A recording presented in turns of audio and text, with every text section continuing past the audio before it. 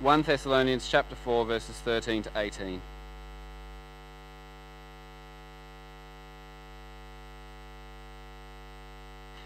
Brothers and sisters, we do not want you to be uninformed about those who sleep in death, so that you do not grieve like the rest of mankind who have no hope. For we believe that Jesus died and rose again, and so we believe that God will bring with Jesus those who have fallen asleep in him. According to the Lord's word, we tell you that we who are still alive, who are left until the coming of the Lord, will certainly not precede those who have fallen asleep. For the Lord himself will come down from heaven with a loud command, with the voice of the archangel and with the trumpet call of God, and the dead in Christ will rise first. After that, we who are still alive and are left will be caught up together with them in the clouds to meet the Lord in the air. And so we will be with the Lord forever. Therefore, encourage one another with these words. Amen. Well, I'd like to invite Jason up now. Jason, you've already been introduced. Well, you weren't in the building. I promise I said mostly nice things. We're so glad you're here. Over to you. Good evening, everyone, and it's a great joy and privilege to be able to share fellowship with each of you this afternoon. I always look forward to come and share God's word. It is a privilege. Before I do that this evening, just a brief word. As a chaplain at the hospital, I've over the last 3 years am involved really daily with people who are dying. And certainly that includes Christians and non-Christians. One of my observations is that when people are dying, some of the things they are looking for are these. People are seeking comfort in the midst of pretty deep grief. They're looking for hope, something beyond death. People are asking questions about meaning. What does life mean now that I'm going to die? What has life been all about? And people seek rest. Rest from the pain, the suffering, the burden that comes with dying. And I have a great privilege to be with people in that space. But I started to consider, you can't preach full sermons to a patient as they're dying. It doesn't work that way. And I've often had this desire to be able to give patients something that might help them to see that the hope and the comfort and the rest we seek is found in Christ. And he answers the questions of meaning in the face of death. So prayerfully, I thought I would put together a little booklet with a purpose of giving that to people, both Christians who are dying but also their loved ones who are grieving. It's just been published. It's called Be Still My Soul. It's a little booklet that's the intention. It's to give to Christians who are dying or their loved ones, but also for non-Christians who want to know the reason for the hope the Christian has in death. I've brought some copies along if you'd like to take one. They're at the back table. We've done it as a giveaway. It's to give to people. It's brief because I think it needs to be. I try to make it concise. And what it is, it's for 4 sermons in this series put into a book, but certainly changed to be more readable. So if you'd like one of those, I've left 10 copies with you. And particularly if you know someone who would value that sort of input, please feel free. Let me lead you very briefly in prayer. Father, we thank you that your word is a light to our feet and a lamp to our path. And Lord, living in this dark world, we desperately need your light in an ever-increasing manner. Father, may your word today be that light which strengthens us in the hope, the certain hope, that you have so generously and wonderfully given to each one of us in Christ. And may that hope be more real for us this evening now than it was when we first arrived. And we ask this in Jesus' name. Amen. I've witnessed the weeping wife whose husband has abandoned her. I've witnessed the weeping businessman who's lost his business. I've witnessed the weeping criminal who's lost his freedom. I've witnessed the weeping cancer patient as they come to terms with the uncertainty of life. I've witnessed the weeping widow grieve the loss of a husband of 67 years. And I've witnessed countless weeping daughters and sons as they watch the coffin of their mothers and fathers descend into the ground. Out of all the grief that I've witnessed, none is greater than that which is experienced through death. John Stott, a wonderful Christian writer, he's so right when he says that to lose a loved one is to lose a part of oneself. Not only is the pain of grief ever so deep, there seems to be no cure. I was with my wife Elizabeth in Hobart, and we were shopping and we entered this gift store. The owner was a very lovely lady, and we struck up a very warm conversation. It was a delight. And during this conversation, the owner shared with us that her daughter had died. When somebody shares that with me, I don't want to avoid talking about the death of their loved one. So I leaned into her pain and asked her, what was your daughter's name? And at that moment, tears just welled up in her eyes. And she said her name was Lorraine. She then told me that her daughter died 20 years ago. The pain of grief may lessen over time, but while ever we live upon this earth, it is always there, isn't it? And the pain we experience in our grief, it moves us to look for hope. We want to hold on to something that will help us through our deep and painful grief. My observation is most people try to find hope through sentiments like this. My loved one is looking down from above.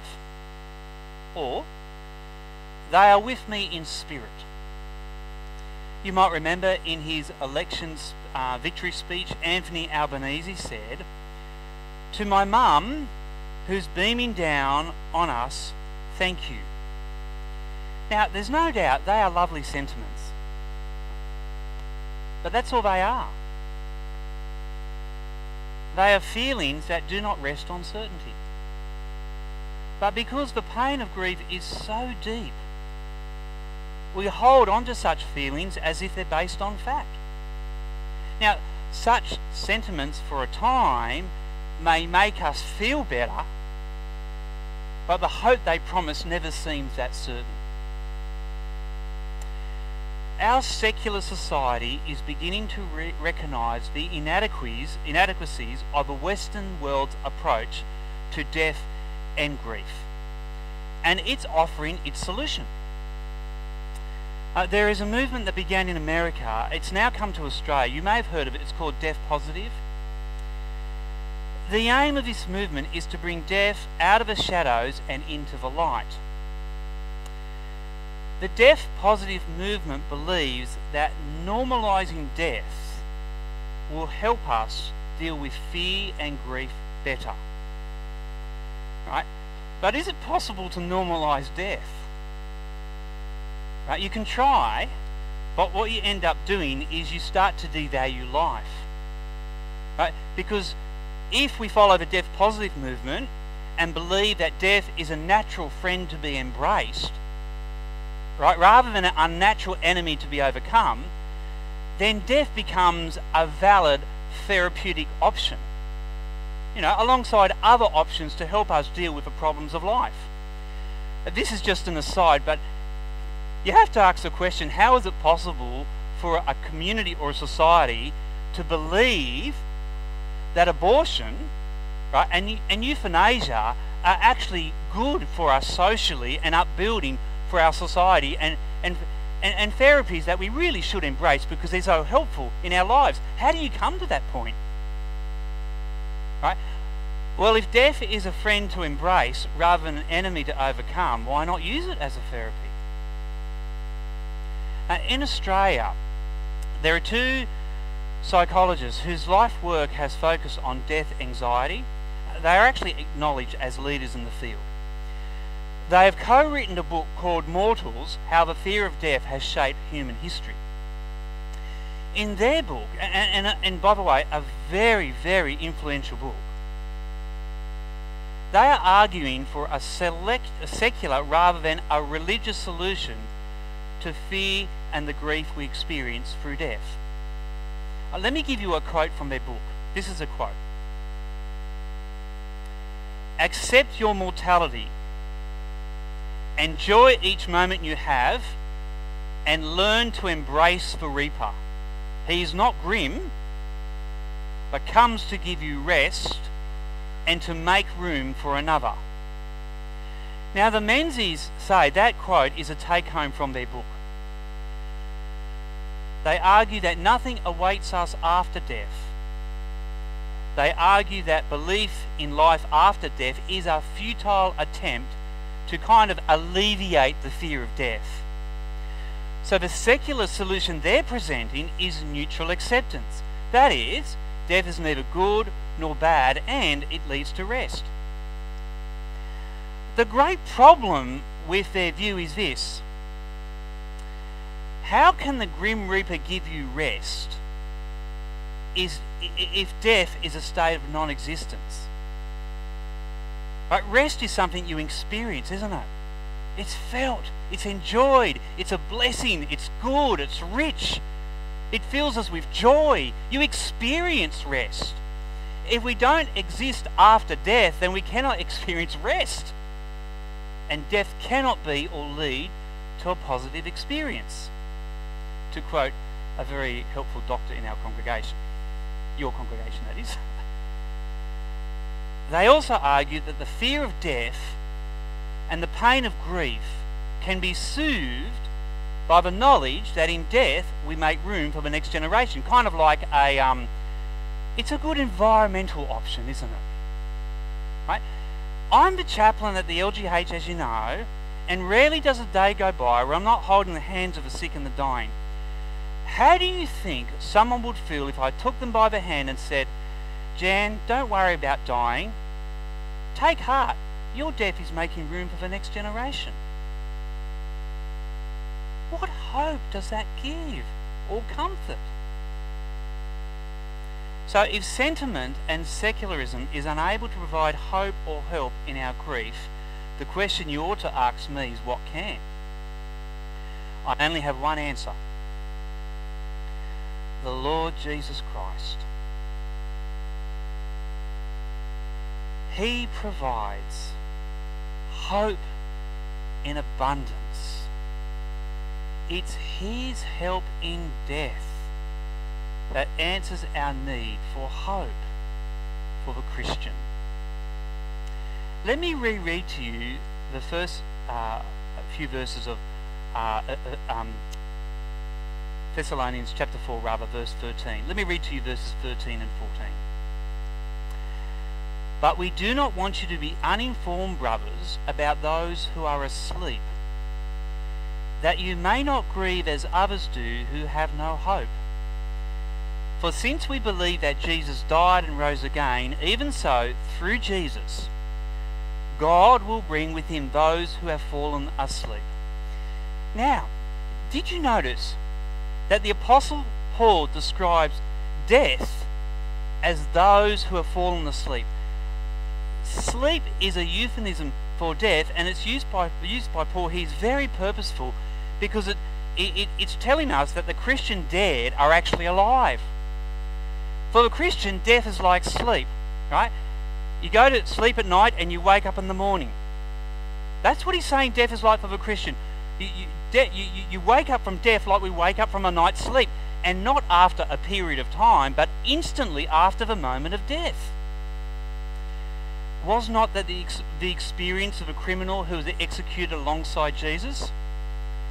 Do you remember what he says? That criminal says, "Jesus, remember me when you come into your kingdom." It's just an aside, but what a wonderful act of faith. Jesus' answer, "I tell you the truth, today you'll be with me in paradise." Paul's point in Thessalonians is that the Christian dead are alive, which means that the separation that we experience with our sisters and brothers in Christ through death is temporary. See, the day will come, my brothers and sisters, when you'll be reunited with those loved ones who love Jesus and who have died. Together, we will be with the Lord Jesus, enjoying the blessings of the new heavens and the new earth. That's why the Apostle Paul can say to the Thessalonians that while they grieve, their grief is not without hope. There is much grief in death. But for the Christian, it is not void of hope. There's certain hope that the Christian dead are alive, and one day we will meet them in glory. Just a word here, Christian hope, it's hard to describe because secular hope is very different. Let me give you an example. I hope Australia beat the Indians at the next cricket game. Right? That has a sense of uncertainty, doesn't it? Absolutely. Christian hope is far different. It's being certain of what you don't yet have. The certain hope that the Christian dead are alive and that one day we'll be with them. This is why Christian grief is not characterized by despair, but with the expectation that one day the pain of separation will be replaced by the joy of reunion. Friends, this is such good news. It is this good news in Christ that gives hope in your grief. It helps ease the pain we feel in death. And truly, it's this hope that dissolves our fear of death. And the reason being, unlike sentiment or secular philosophy, Christian hope rests on the foundation of history. That Jesus Christ lived 2,000 years ago, was crucified by the Romans outside of Jerusalem, laid in a tomb, and 3 days later rose from the dead, is attested to by Christian, Jewish, and Roman historians of the time. The New Testament records that over 500 people saw the risen Lord Jesus with their own eyes. The Christian hope of resurrection life is not based on wishful thinking. It's not based on sentimentalism. It's not based on a philosopher's opinion or intellect. It rests on history. It is verifiable and has not been successfully refuted in 2,000 years. See, Paul in verse 14 of Thessalonians chapter 4 declares that the Christian resurrection is made possible because of Christ's resurrection. Let me just reread that verse. For since we believe that Jesus died and rose again, even so through Jesus God will bring with him those who have fallen asleep. Please hear God's word tonight. It is through the Lord Jesus Christ that God the Father is able to bring with him on that last day all those who have died in Christ. And this is consistent with the rest of the New Testament. And just briefly, in 1 John 1 verse 2, the Lord Jesus is described as the eternal life. The Lord Jesus, he is your eternal life, and he shares with you the power of his resurrection. The writer to the book of Hebrews, he affirms in chapter 2 verses 14 and 15 of his epistle that through Christ's death he has freed us from two things: the power of death, praise be to God, through Christ's sacrifice, his lifeblood shed, his willing obedience, he's entered into the heavenly realms, we read in Hebrews, and removed from the Father the presence of our sin through his lifeblood. And even the Holy Spirit, we're told in Hebrews chapter 10, testifies to this. So that he now frees us from that power of death. When we die, we will be with Christ. But he not only frees us from the power of death, the writer of Hebrews says, but here it is, the fear of death. How wonderful. So if this evening you are a Christian and you have a life-limiting illness, please take hold of the hope that is in the risen Lord Jesus Christ. It is both right and proper to grieve. Right? When we're dying, the reality is death will cut us off from everything we have in this world and everything we love. So we grieve, and rightly so, but we do not grieve as if there's no hope of life after death. Because while the shadow of death will come over you, it has no power to hold you. Do you remember in Psalm 23 how David there describes death? It's the valley of the shadow of death. Why does David describe death as a shadow? Because a shadow will come over you, has absolutely no power to hold you. See, the Good Shepherd, the Lord Jesus Christ, who died, was buried, and rose again, is the power of your life and resurrection. So while all of us will lose everything on earth, we will gain the blessing of heavenly glory. And if you are suffering a terminal or life-limiting illness, remember what the apostle says in Philippians, you will be with Christ. When you die, you will see Jesus in his unobscured glory. Can you imagine that? The joy that awaits. But also you will be presented to the Father as holy and blameless. No more experiencing the futility and the frustration of sin. What joy awaits you.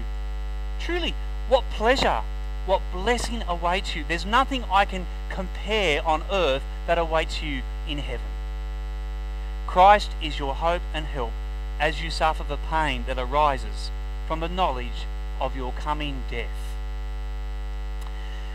If today you are mourning and grieving the loss of your Christian loved ones, and that grief runs very deep, please receive the hope that the Lord Jesus extends to you. The Christian dead are alive. More than this, truly what they've lost on earth through death pales into a distant comparison to what they've gained in heavenly glory. Your hope and help in your pain of grief is the resurrection. Both Christ's resurrection and yours, because on account of Jesus' resurrection, you too will be raised to new life. And one day, you will be with your loved ones who know the Lord. As Christians, we grieve because the pain of grief is deep. And truly, while there's no present cure for our grief, there's not a total cure. There is a future one. Let me read to you from Revelation chapter 21. And I heard a loud voice from the throne saying, "Look, God's dwelling place is among the people, and he will dwell with them, and they will be his people, and God himself will be with them and be their God. He will wipe every tear from their eyes. There will be no more death, no more mourning, no more crying, no more pain, for the old order of things has passed away." See, this is a description of the new heavens and the new earth. And in fact, if you go back to Isaiah, he describes a very similar vision, but the way he describes it is that when Christ returns, none of us will be in need. The veil of darkness that we now live under will be lifted. Death will be no more, And in the most beautiful manner, he describes God the Father wiping every tear from all of our eyes, in a sense, individually. My sisters and brothers, yes, we grieve now, and yes, God helps us in our grief and eases the pain, but the day is coming when your grief will be no more. The day is coming where you will share perfect communion, not only with God the Father and the Son and the Holy Spirit, but he would have healed every pain you've experienced upon this earth. Death, grieving and pain will be banished forever. So I encourage you this afternoon, take heart. The day is coming when your pain will be no more. Your grief, once and for all, will be cured. And everything that is wrong now will be right. This is our hope. This is a glorious hope that helps us in our present grief. It's marvelous. Today, if you do not believe in the Lord Jesus Christ, then I want to ask you, please take just a moment to hear what God is saying to you in his word. It is through the Lord Jesus Christ that God the Father can not only forgive your sins, cleanse you of all your guilt, restore you in every way spiritually, but give you life after death. Your hope will never be found in worldly sentiment or philosophy. It is found in a person, the Lord Jesus Christ, who lived and died, who rose again, and at this moment is at the right hand of the Father, ministering and interceding on behalf of all his people, and forever will. Come to this Lord Jesus Christ. Rest your faith in him. Believe that he is Lord over death, and that he will share with you his resurrection power if you humble yourself before him. And be assured, the Lord Jesus Christ never turns away anyone who comes to him. In fact, the scripture teaches that Christ is always willing to forgive. The problem is we're not willing to ask. Friends, when we consider our own impending death, because we are dying, and the death of our loved ones who have died, I know that we can be overwhelmed with a feeling of hopelessness. But let me bear testimony. Faith in Christ alone counters such feelings, for he himself is the way through death. He has gone before you. He is the way to resurrection life. Use Christ as your way to everlasting life. But not only this, believe in Christ because he is the truth. I say this because it's true for me, but it's not just my experience, it's what God tells us in his word. The truth of Christ, that is what satisfies your every need in understanding both life now and death forever. He satisfies the intellect of our mind. Believe in him as the truth. And live in Christ as the life. He is not only your resurrection, he is your forgiveness, he is your righteousness, he is your redemption, he is your wisdom, he is your counsel, your comfort, he is your everything. He has promised to give life freely to all who believe in him. And because he lives, you will live also. I know the pain of grief is ever so deep. But please hear God's word tonight. The hope that is in Jesus is far deeper. Let me pray. Father, we truly declare to you all glory, honour and praise to you, the Almighty God. For no one has such love or poured such grace upon us in all of this world and beyond. And thank you that through your risen Son, you give to us such a hope that it affects not only the way we think but our affections, our actions and our words and our every part of our being. And we ask this evening, please help us to believe your word to be true. May by faith we hold on to Christ, experiencing the hope he offers in death. Please lead us not to be those who seek to deny death or ignore death, but by faith in Christ defy death in his victory. Lead us to live in the light of such peace and liberation, we pray. And we ask this in your name. Amen.